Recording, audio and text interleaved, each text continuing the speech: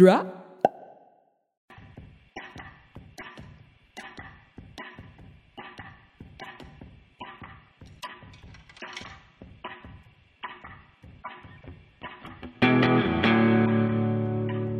Hey everybody, my name's Christian Wynn, the director of Storyfort. Just wanted to send a little message to all at this very interesting and challenging and difficult time. We're going to keep this podcast rolling. You have found Storyfort Presents Voices of Treefort Music Fest, which is a weekly podcast that dives into the stories behind Boise's Festival of Discovery. Treefort Music Fest brings in hundreds of artists from all over the globe every March, but this year in September, and we're here to tell you about all things Treefort. The episode I'll just tell you about real quick is one we recorded when we first started this podcast. I started recording this podcast back in the fall.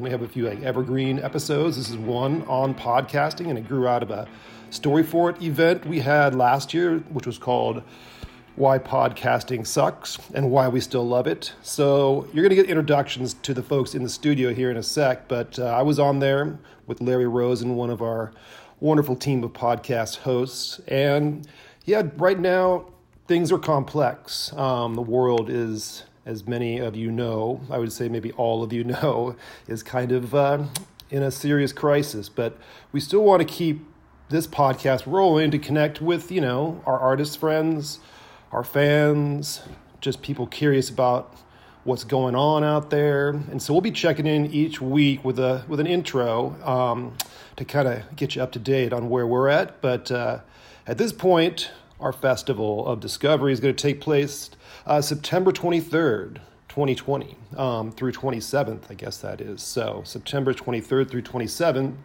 And we just want to really encourage everybody to, amidst all the chaos, take some moments for yourself and your friends and your family.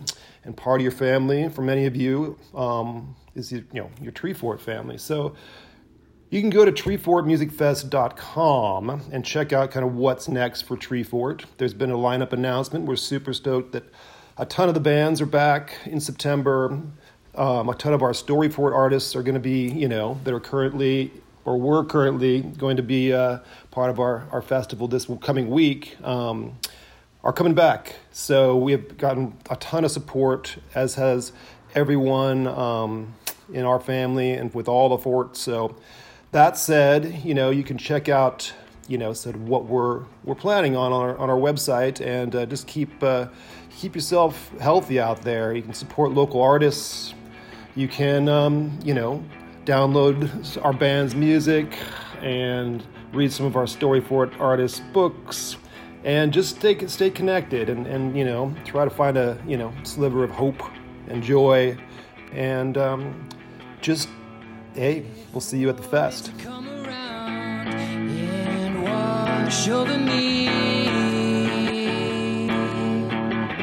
Storyfort presents Voices of Treefort Music Festival. I am your host, Larry Rosen, and along with me is Christian Wynn, director of Storyfort itself. Hello. Good afternoon, yeah, Mr. Wynn.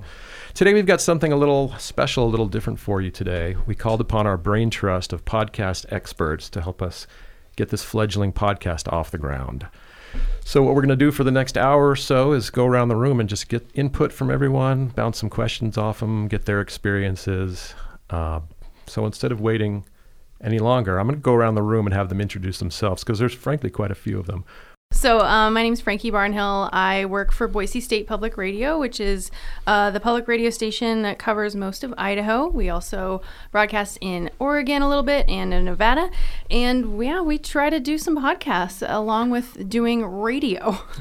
Yeah. And you've hosted a podcast yourself, right? I have. I've hosted a few all through Boise State Public Radio's name. So the first one was actually Speaking of Serial.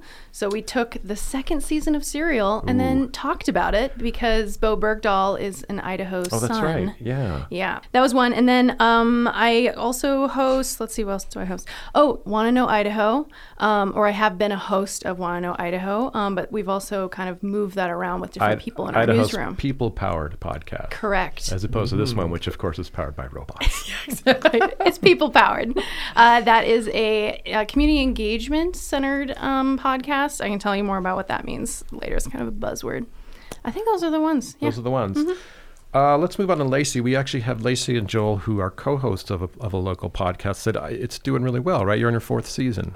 I think that's a measure of success. Absolutely. By some regard. We're still here. But I said I was going to let you introduce yourself, so go for it. Lacey, yeah. you first. Okay, I'm Lacey Daly. I do by day work at Boise State Public Radio also, but while I'm there, I do co-host You Know the Place. I've worked on a handful of other podcasts, but this one's kind of our baby. And it's, why don't you say the tagline? You Know the Place. It's a podcast about all the places that you pass by but maybe have never stopped into. And it's really based around your commute. You know, you pass by hundreds and hundreds and hundreds of businesses, and probably 99% of them you've never stopped into. It's kind of like the Eavesdrop Studio. Yeah. Similar to where we are right now, the Eavesdrop Studio, yeah. Sure. Now, and all I can remember is having to watch a video of you with your pants down getting a tattoo. Yeah, I didn't realize that was going to be on for so long behind us. It was pretty impactful. So, yeah, impactful is maybe a generous word for it. What's your name, by the way? Oh, I'm Joel Wayne. Yeah, I'm a contract producer for the public radio affiliate here for a program called Reader's Corner, which is both a broadcast, has a broadcast component and a podcast component, and then co-producer with LD here for You Know the Place. Yeah, and fiction writer as well. Yeah. Yes, I do. I do write some fiction as well. Recently, I actually got a fellowship here through the Commission on the Arts. Nice. Lacey's a fiction writer as well. They met in I think you met in the MFA program. We did. That is correct. State, so, yeah. Okay, Nick, you ready? I'm Nick Hua. I'm new to Boise. I'm the proprietor of a trade publication about the podcast industry called Hot Pod. I'm a contributing writer for New York Magazine, for Dear Vulture Entertainment Vertical, where I write about podcast industry developments and review podcasts. I'm also working on a book it's supposed to be an old history of podcasting if I actually do finish it. So it's no mistake that this is the group of people that we've assembled, because I was part of a panel discussion with the same group at last year's Story Fort that was called Podcasting Why We Hate It. Was that Why right? podcasting sucks. Why podcasting sucks. We don't hate it. And why we love but why it. we And still why we love still it. yeah, love it. they just Sure. got the other part. And a lot of what we discussed during that panel discussion was ambivalence, love, challenges. I personally walked away from it feeling like a punk rock dinosaur, especially because of you, Nick, because I was like, wait, there's a podcast industry? Oh yeah, there is. But the nice thing, too, was to be able to hear from other podcasters who were doing it in a different way than I was. Until I landed in this fabulous studio, I was more of in the basement guy. And you guys, we have Boise State Public Radio. Did I say that correctly? You got it. All right. Well represented here today. And I know, Frankie, a lot of stuff you do is 15-minute produced segments. Right. I know you guys, you do, is everything mobile? Mobile as in Meaning- out in the field? Yeah. Yes. Yeah, that's really the basis of it. And there is a setup, obviously, in the studio when we nominate these different places that we go to, and we go back and forth in terms of nominations. But then, yeah, we really try to make it, 60 to 70% of it should be out in the field audio. Yeah. And that's a real challenge, It can be. technically. Yeah. Oh, it is, yeah. Yeah. Okay, so I'm going to start with a general question, because the idea here is we are starting this Story Fort podcast. It's kind of a long time in the making. We're excited. We're ambitious. I'm going to ask Nick, because he's the industry expert. Is this a good time to start a podcast? Yes and no, depending on what you want. Okay. There hasn't been more people listening. There hasn't been more money flowing to the space. The sort of question is, why are you doing this? Mm-hmm. Who is this for? And sort of the nature of the goals for you to carry it out. If the podcast itself is to be a business, that has to attend to a number of questions that for a lot of people are pretty difficult to interrogate, which is, who is it for? Can you sell ads against them? Will they pay money? will they want to pay you money? Do you have the motivation and the effort and the energy to put the effort into it? So on and so forth. Very sort of unsexy question that goes into the sexy work of creative businesses. I do have a question, maybe a quick follow-up on that, since I've never put on a podcast before. I've been on a couple of podcasts, but do you know of any other music festivals that actually have a podcast? I mean, we just decided to do it, and we didn't do any research on other, like South by Southwest or any place else. We just like, we're going to do this, right, Larry? Yeah. Well, so yeah. I'm curious if you know, since you are the insider of the industry, probably the most at this table, I think. Mm-hmm. I don't know. Do you know anything about that? I am aware of a few podcasts, a few sort of festivals, not necessarily music, that use it as a way to sort of communicate with, sort of let people know what they're planning and stuff like that. But but it's not, if the point of starting a podcast is to let people know about bookings or future announcements, there are more efficient and effective ways to do that. However, if you are doing this largely because you want it, it's never been a better time to do what you want whenever you want it, whether it's podcasting or not. Well, that's a really good point, because it's easy. The bar, the bar to entry is fairly low now. It's always been low, but because the barrier entry is low, therein lies the problem. Barriers to skill is high as a result. It's like being a realtor. No offense, realtors. Anybody could start a band. Yeah. But because anybody can, put stuff together in GarageBand or start mixing tapes and whatever, the nature of, say, being a SoundCloud rapper means that it's incredibly hard to break out. So for every one Lil Nas X's, there are millions and millions of people who didn't pop. So, Christian, then, Yes. what is our goal here? Well, What are we doing here? I know. I guess it's in the title, Story4 presents, Voices of Tree4 Music Fest. And so we try to just give voice to this really cool festival. It's a music festival, but it's also, Story for it, obviously. We have Story, we have Hack for it, we have Kid for it, we have Yoga for it. And there's so much of, the team of maybe at these meetings these days, there's like 80 people at these meetings, all for our team of, tree forters. And so there's so many stories.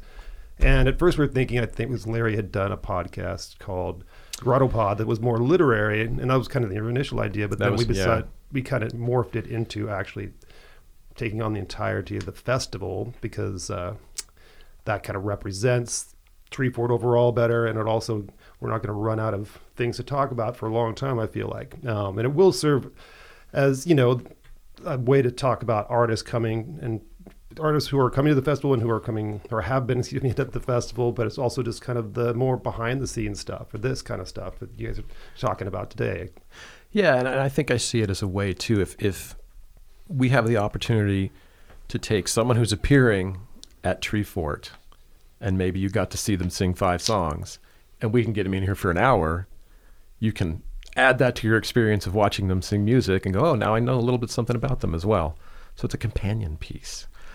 I want to ask you guys, Joel and Lacey, so 4 years in, I said, oh, that's a success, right? Do we measure podcast success like they measure cancer survival? Well, you're still around 5 years later, so you've survived. No, I feel like we need to clarify. Yeah. Okay, not 4 years, 4 seasons. 4 seasons. We do 2 seasons a year, but 2 years. How long are the seasons? 10 episodes. 10 episodes. Yeah. So we're nearing 40 episodes, and that's like no small feat. Right. Especially because we're really just a 2-person team, right? Like creating, producing, editing. It's very, and it seems to me like it's very production Yes. heavy. Yeah. It is, again, more so because of the in-the-field stuff that we do, because we nominate, we go out into the field, we come back, we recap, and now we're trying to do that. We're trying to create enough space in terms of time in between when we go out and then come back, so that we can really kind of sit on it and stew a little bit. Mm-hmm. It is production heavy, and then going through, obviously, and coming up with studio notes and audio notes and deciding what to keep and what to throw out. But wouldn't you say that 40 episodes means that we're doing something okay? I mean, that people are still listening? Yeah. Well, I think so. And then again, we've gotten insight into numbers, and I don't think they're too shabby for the area. And now we have sponsors too. Yeah, I think that we just keep setting the bar a little higher for ourselves in terms of how we're defining success. Mm-hmm. We know that it's a hyper-local thing, so numbers can't be explosive, but we do have something to compare them to, working at the radio station and all the other, on-demand audio that we have, even if it's not podcasts specifically. And if we know the audience is out there, we know that we can reach them somehow. But yeah, now we have sponsors. Right. Yeah.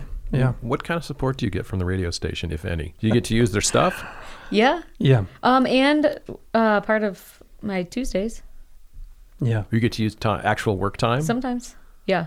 Honestly, I think that it was supposed to be you can use all of your work time to do it because it's presented, it's a podcast from Boise State Public Radio. But what we found out is, if you want to breathe life into it, you're going to have to put in time on the weekends and at night. Well, and you just wouldn't you have so many other things that you're doing for work, you wouldn't get your other work done. Well, at Boise State Public Radio, and maybe Frankie can answer this, there's several podcasts that are produced right now. Mm-hmm.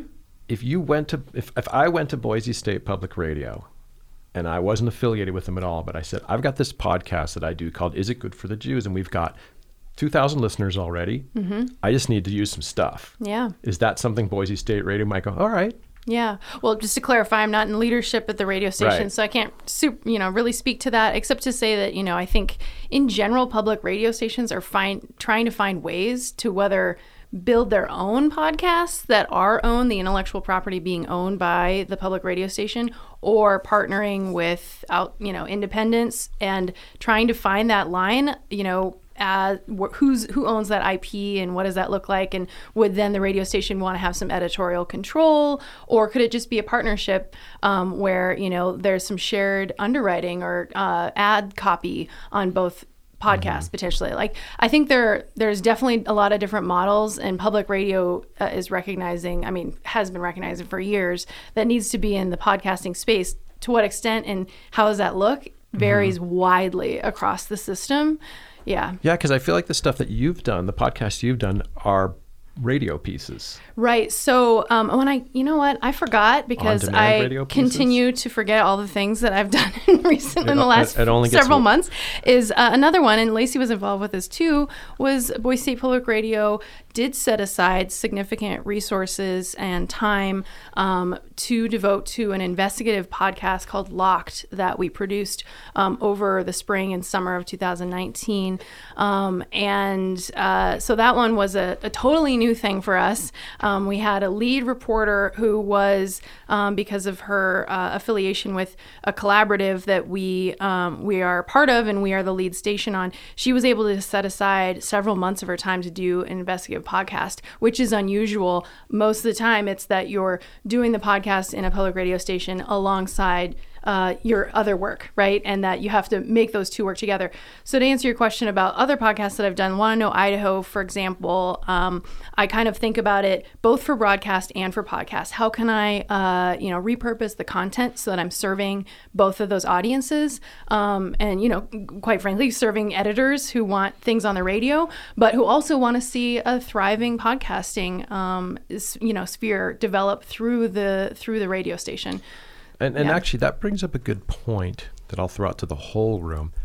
So what is the difference then between something you can do on the radio and a podcast?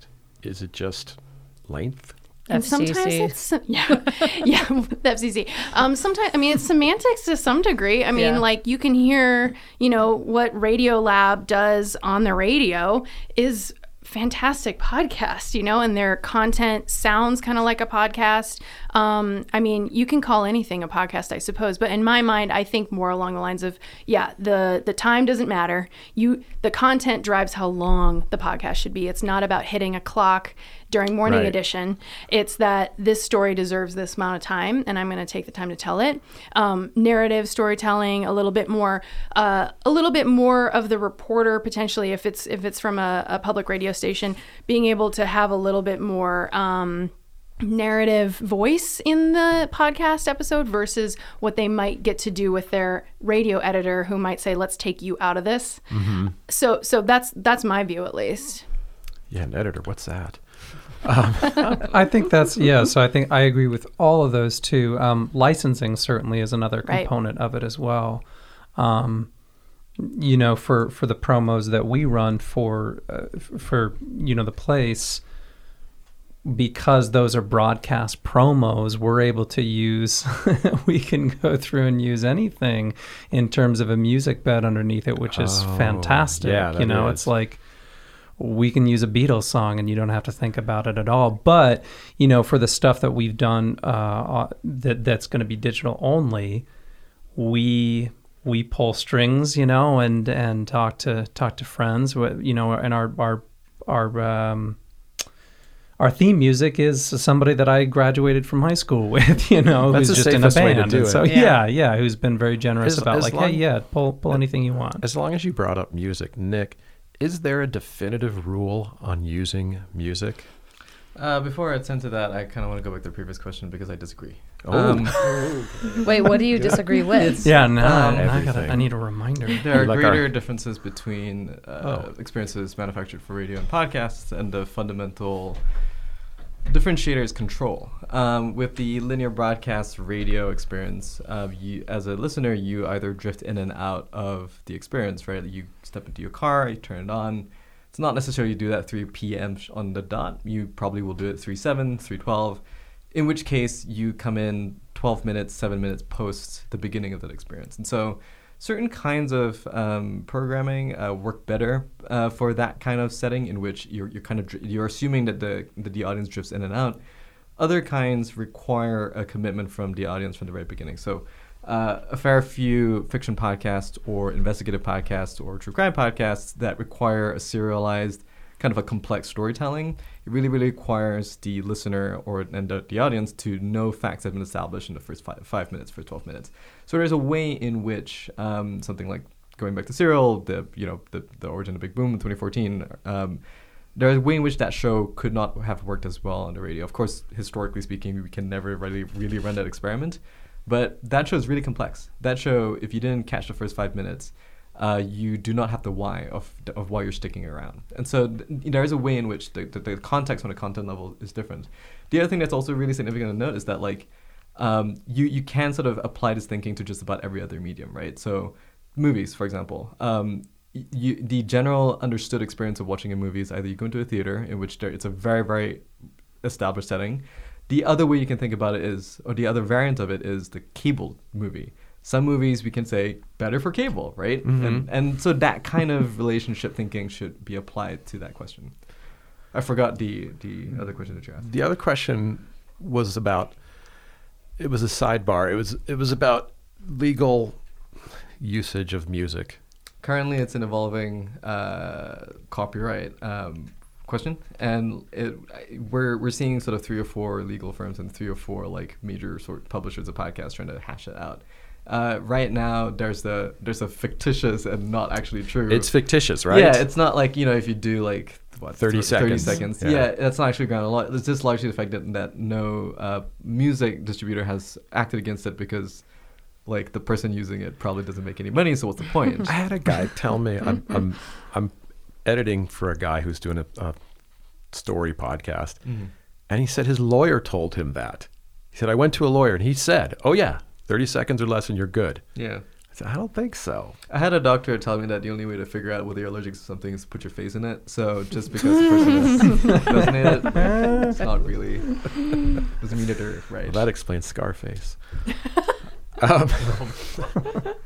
But to kind of go back to what we were just talking about, the difference between radio and podcasting, while you were coming to your conclusions about it, I was thinking about a phenomenon where radio shows, and I'm actually thinking of sports radio shows, will just kind of package them up, throw that day's episode, release it as a podcast.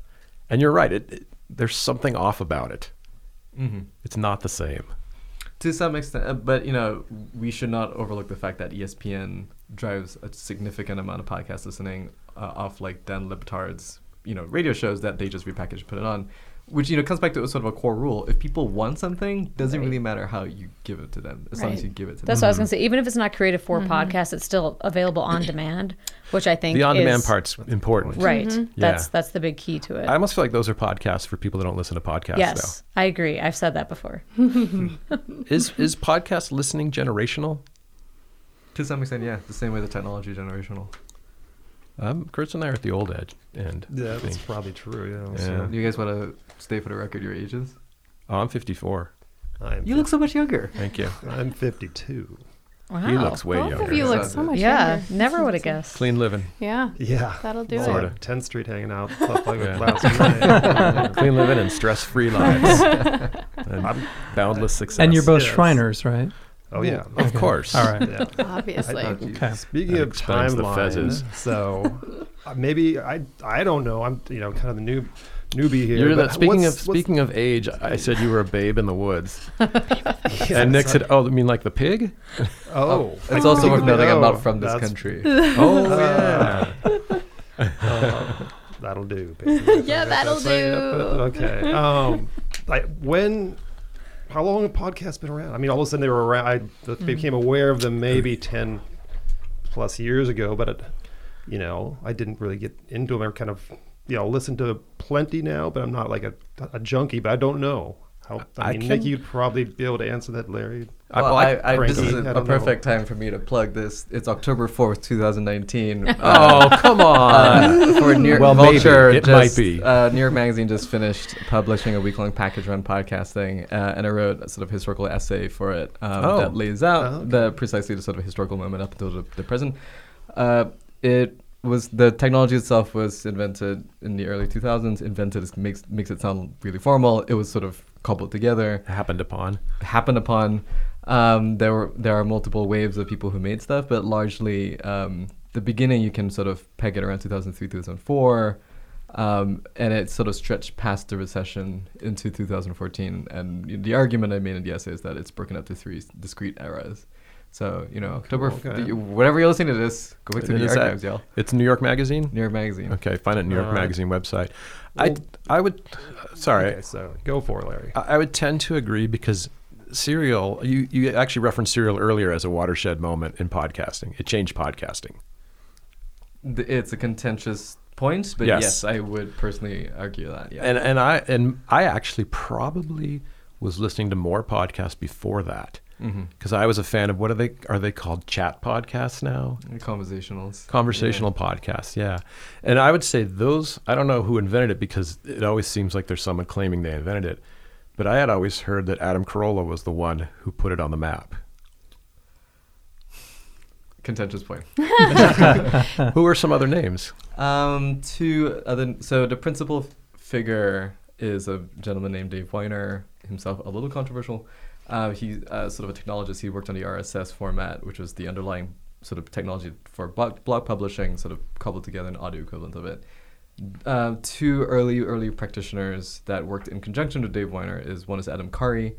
He's a former MTV VJ, and he sort of started the first sort of commercial-minded What was podcast. the name of the podcast? The Adam Curry Show, or Adam Pod Curry. Show. Pod Show, I think it was what it was called back then. And then the other gentleman is Christopher Lydon, a former New York Times journalist, a former BUR journalist. Sort of worked together with Dave Weiner after he was pushed out of BUR, had this entire thinking about we need to work past the traditional mainstream sort of media gatekeepers that brought us into the Iraq War. So there's a bit of political ideology at the core of it, and then the other side is a little bit of just a commercial core of it as well. Which nobody really talks about because that's prehistory at this point. Well, we're in the midst of this history lesson, which is great. What podcast? The phrase. Pod. Where did that come from? It was an iPod, right? iPod and Just broadcast. an iPod. That's straight up. Yeah, Okay. it was coined by a Guardian columnist named Ben Hammersley. He cobbled it together because he just needed a line to fill up his column. Okay. Yeah. Origin story. Sometimes these things happen. Yeah, because as you were saying, I can't remember what we listened to how we listened to podcasts before iPhones. I guess it was on my iPod. That's on my Yeah. iPod Shuffle, yeah. Yeah.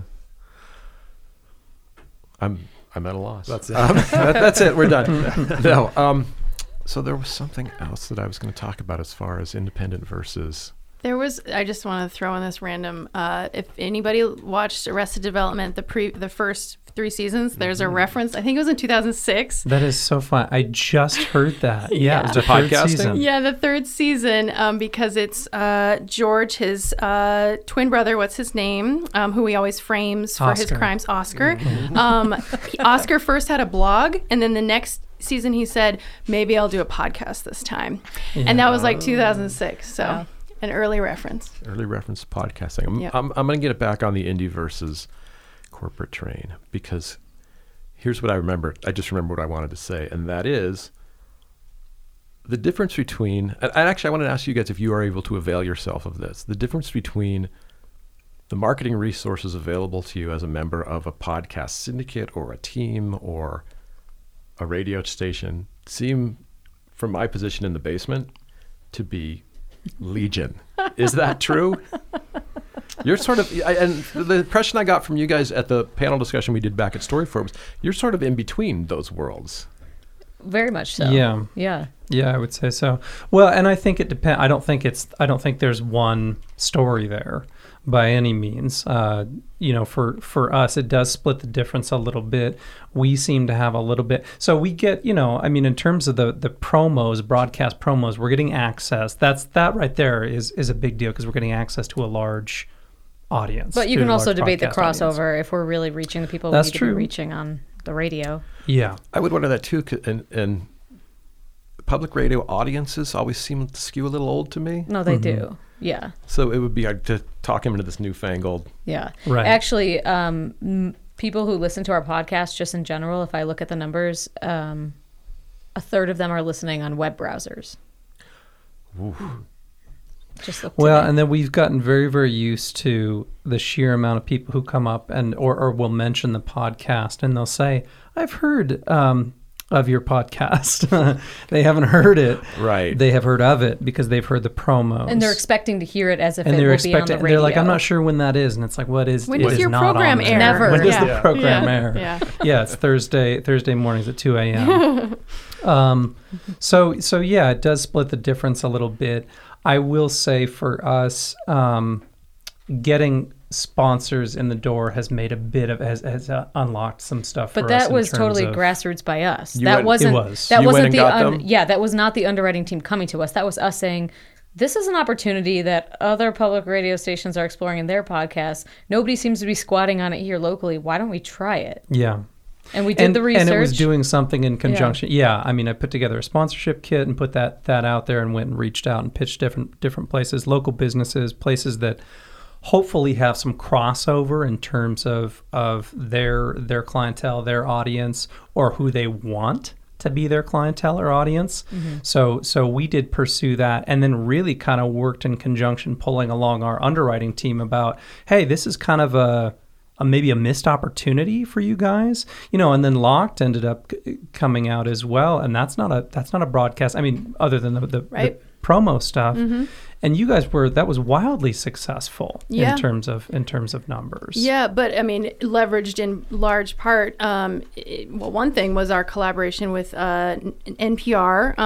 NPR One is an app that's pretty well known in the public radio space. We were able to get a promo on NPR One, so people around the country or in other countries would hear a reference to our podcast, so they could click through to listen and learn more, which was huge for us. Yeah. Yeah. So for sure, that we have particular one. access to these tools, but it is not like a given. You No. know what I Right. mean? Just Right. because you're a public radio station that makes a podcast Yeah, it's doesn't a make it a grind. sure thing. To what degree just having the name behind you helps when you walk up to someone and say, "Can you sponsor us?" We think it helps and hurts because I would say 70% of folks automatically assume we're BSU students. They don't actually. It's like it's a broader branding problem with the What station. class are y'all in? Wait, you're not? But then you can get in because they're like, oh, these students. That's how. And sometimes we don't even correct them. I don't know. Yeah. That's why you take the candy bars with you, Right, right? exactly. Yeah. I'm curious if any of the places you've just walked into and Have turned out. have been like your podcast venues have now turned out to be sponsors. No. No. Okay. None of them have, but we have.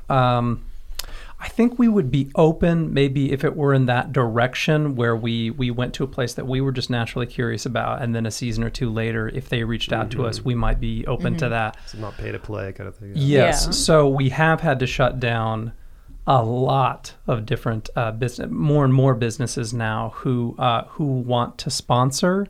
But they want that also- contingent episode, yeah. upon Yeah. going and doing an episode there, and that just feels Pay like for it play. doesn't. Yeah. Yeah. Feels like pay for But play. you know the places on the frontier at Boise State Public Radio in terms of getting underwriters. I think you're the only podcast that has underwriters, and that's, I mean, it kind of speaks to, there are the entities that are very well established in this space, but there still is kind of that Wild West nature, and just like kind of proving the concept to, for us, public radio folks who are used to a certain model, and then kind of trying to figure out what that looks like for podcasts and what opportunities might exist. We do owe some of that to the fabulous Nick Qua here, though.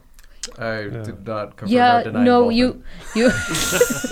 I think you came in and said what we needed to hear all along was just like, if you find value in this, other people might too. In the terms of like putting money, we're like, should we even shop this around? Is this silly? Are people going to look at us weird? But I don't know. You had this wise refrain of like, yeah, if you think it's valuable, don't you think other people would too?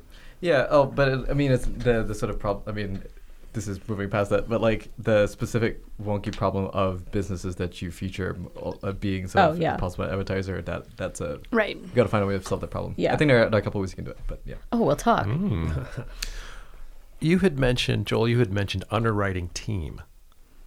So Yeah. does this mean that you did the underwriting team is in place, but you do for the station, you did a Yeah. lot of the work. Did they take it from there?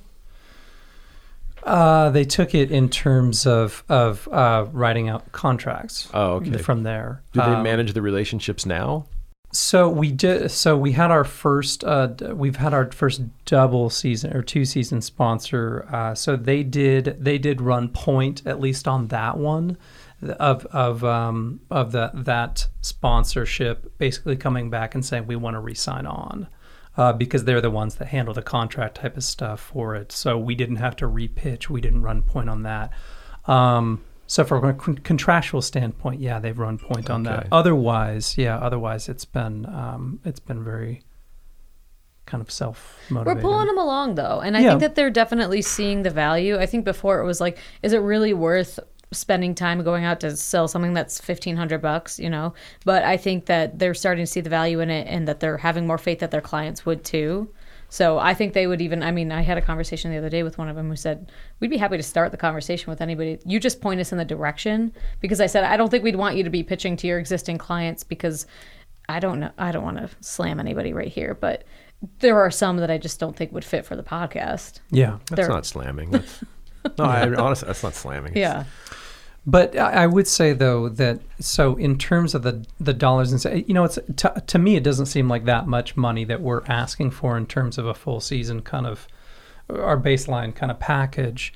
But if that is at least paying for some of the marketing that we can do then, and then maybe some of the other stuff that we're doing in terms of even just going out in the field, we don't expect to get anything for free if we're doing something experiential. Mm-hmm. So even if we can have some of that stuff paid for, and we're not going to Hawaii, or anything like that, it's going and shooting clay somewhere or scuba diving in Boise, Idaho. Wait a minute. Nudist colonies or nudist resorts. Yeah. Resort. Did you have to pay for that tattoo? Yes. Oh, yeah. I felt really? like I didn't know if I could That write seems like a off weird thing to be reimbursed for. Your ass tattoos. Yeah. Maybe it could have gotten it paid for if I had done the BSPR logo or something like that. But maybe we'd like to change that at some point. And I could have gotten the retro, like the KBSU old school one. That's kind of a fun one. Commitment.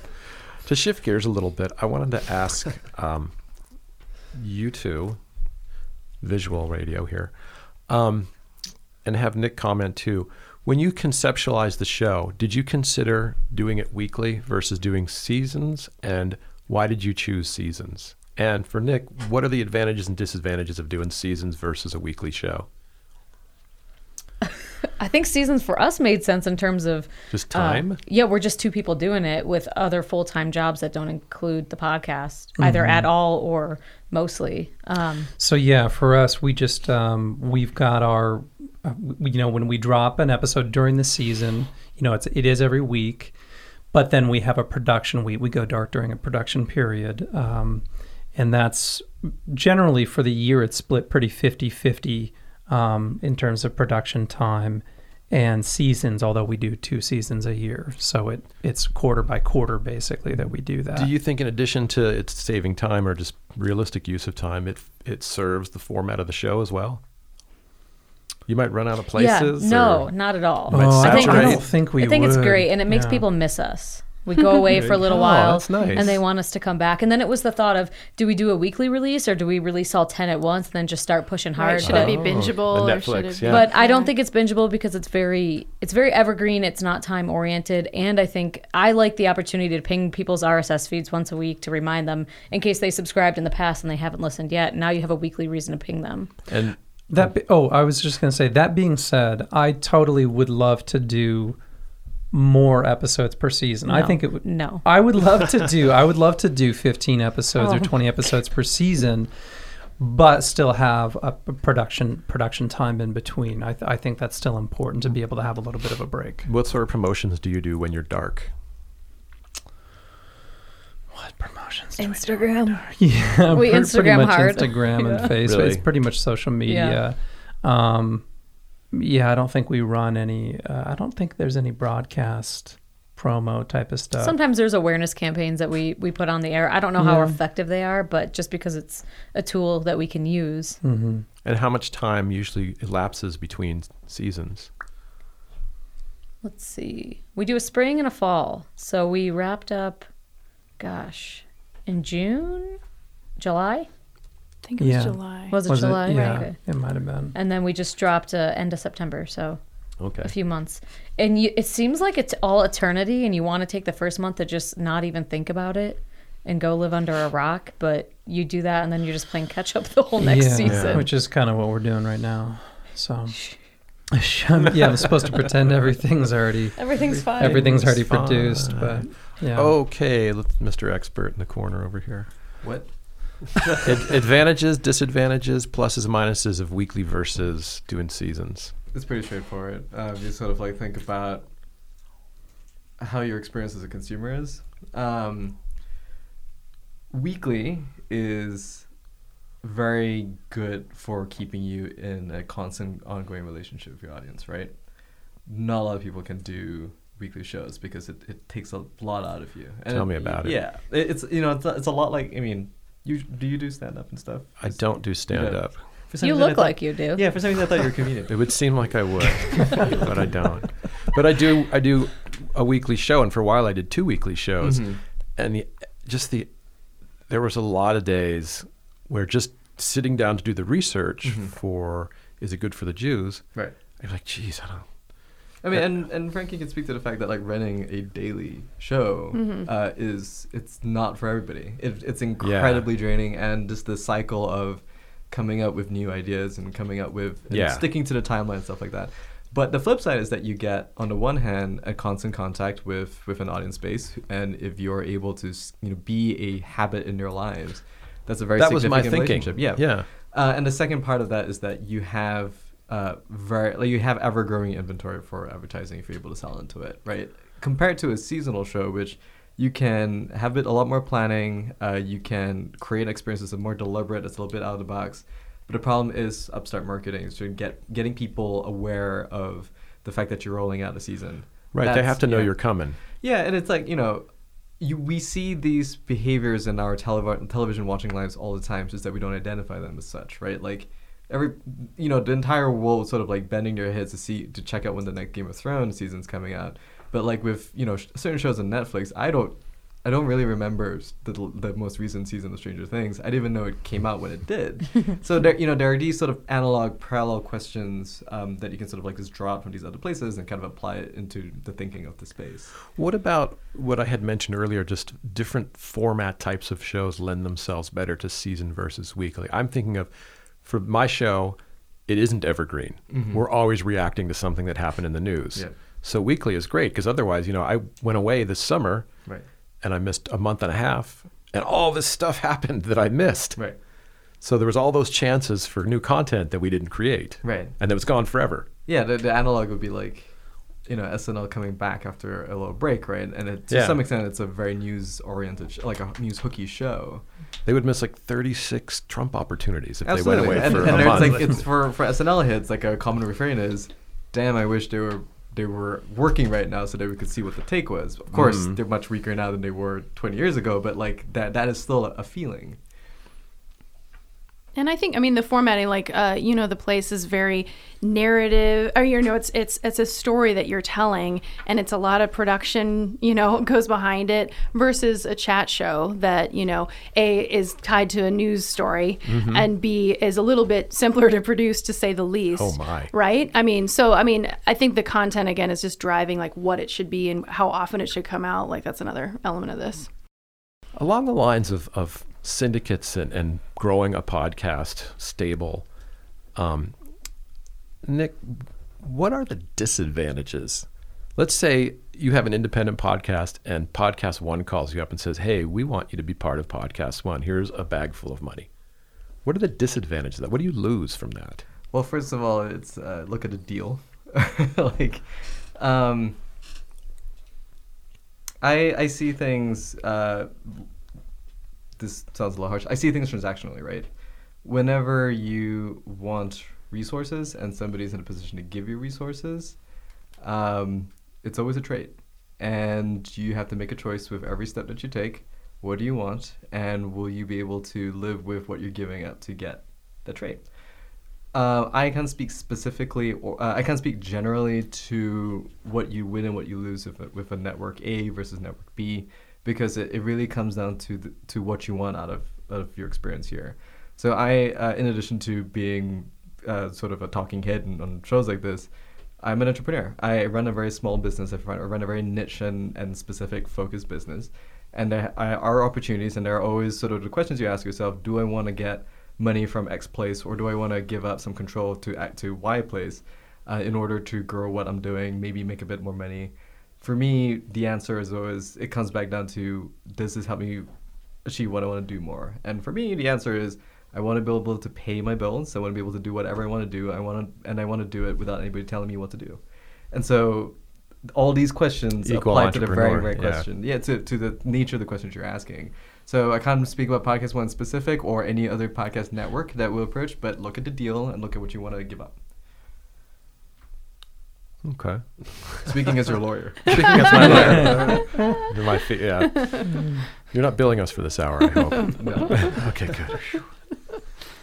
Well, what about you guys with Boise State Public? Why am I having such a hard time putting those words in order? Boise State Public Radio. Or BSPR, as we like to call it. Mm-hmm. Have you ever considered how it would look different if you weren't affiliated with them? Frequently. Yes. Yeah, we have. And that might be in the future for us, certainly. What's there to gain?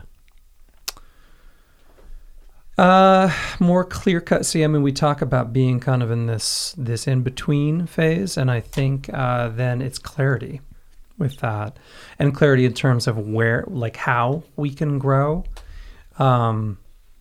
because we have thoughts about that, about how we could grow outside of. It's a hyper-local product, but there is no reason, I guess I'll say that...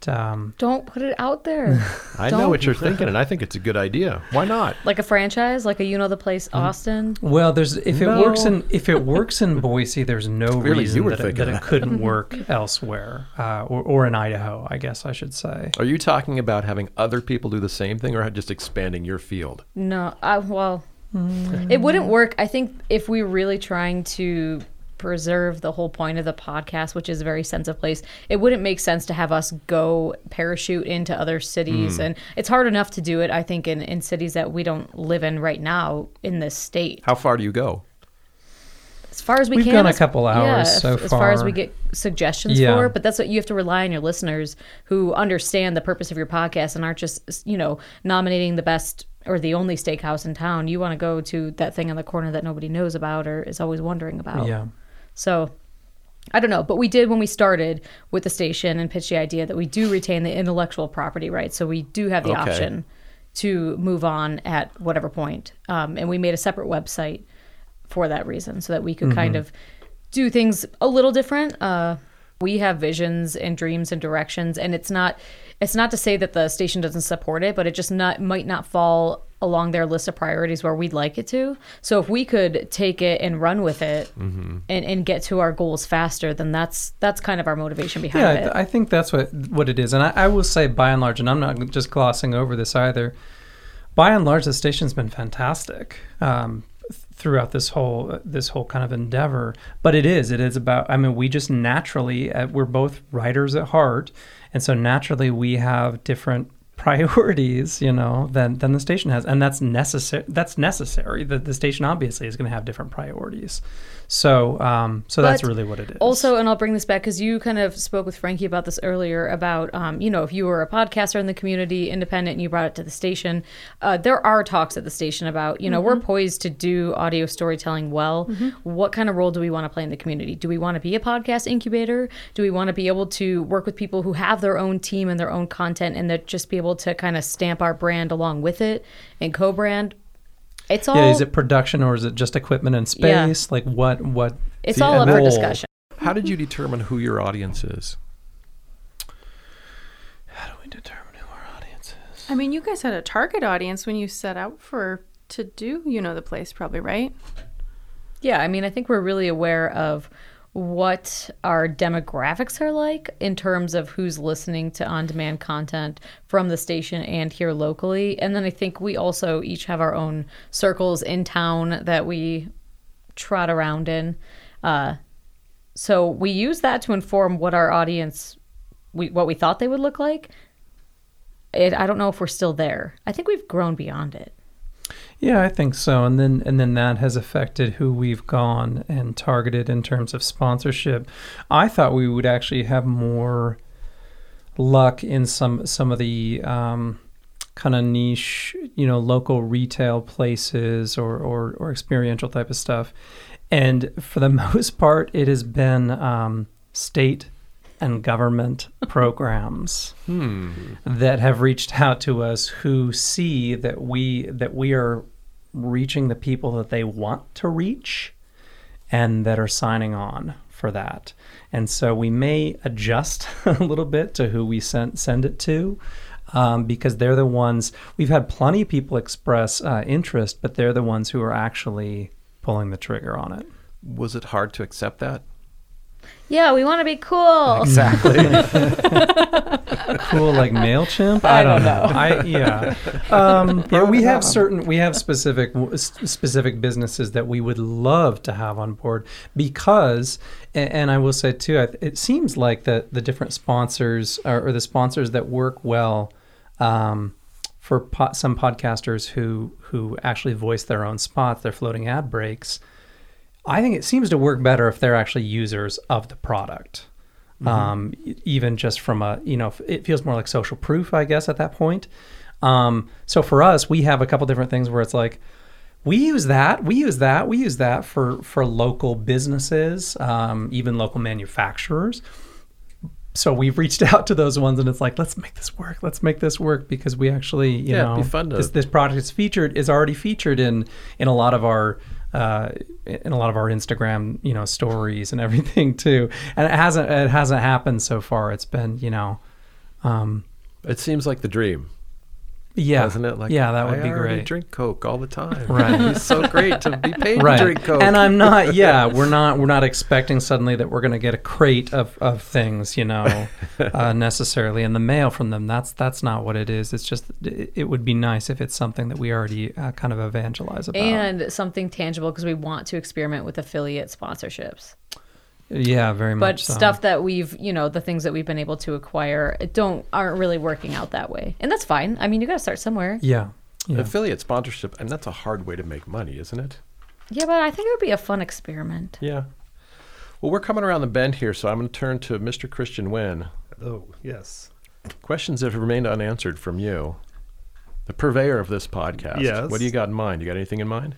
So what are you asking me? I'm asking if you got anything we haven't covered yet. Oh, here today. I was trying to be creative. Yeah, I see what you're saying. Okay. Not really. I feel like we've covered quite a bit. Is this a good idea, Frankie? I guess that's my last question. Is this podcast a good idea? Oh gosh. No, Wow. I mean, I won't put you on the spot like Is that. this I mean, good for the Tree Fort? How I much- know. I don't know. Exactly. Yeah, No, yeah. you've been yeah. a part of This is your chance to Storyfort say- and Tree Fort Yeah. forever. No. and Yeah, it's yeah. awesome, but hopefully it is. Mic drop. Yeah, Boise State Public Radio's partnership with Storyfort has been great in terms of, bringing on different NPR and public radio voices. And yeah, I mean, you guys are all about story. This is another medium true. to tell stories. So why not try? And again, I think that experimenting, it doesn't seem like you have any, as long as there's not major overhead and all of that you're having to justify, I mean, why not try it, I guess. I know you guys are pretty scrappy, so We're pretty scrappy. why not? And Nick, podcast isn't a zero-sum game, right? Us creating a podcast is not going to step on their toes. People will listen to as many podcasts as there are. There's only so many times in the day. There's only so many people in the world, so many English speakers. No, absolutely not. It's not a zero-sum game. It is a very difficult question. It sort of comes into the core creative question of anything that's anything ever everybody who's ever made. Is this worth somebody's time? Right. That is the question, not whether it's a zero-sum game. Well, we are out of time. With that, we'll end. I wanted the whole time I knew I wanted to end with the words from wisdom from Nick over here. Words for wisdom: call Drop your them mom. Stay hydrated. Pay Wear parking tickets. wear y'all. sunscreen. I am Pay staying your parking hydrated. tickets. Yes. Staying very hydrated. All right. Pay off so your much, credit y'all. card bills first. Yeah. This has been Storyfort Presents. We'd like to thank our guests. I'll have them go around the table one more, introduce themselves one more time. I'm Frankie Barnhill with Boise State Public Radio. Lacey Daly with You Know the Place. You know the place. I'm Joel Wayne with You Know the Place as well. Nick Well, Hot Pod. Hot Pod. That's Christian Wynn. Christian I'm Wynn. Larry Rosen. We'd like to thank Treefort. We'd like to thank the Eavesdrop Podcast Network. That's ease-drop.com. Until next time. I'll see you at the fest. But tomorrow never came.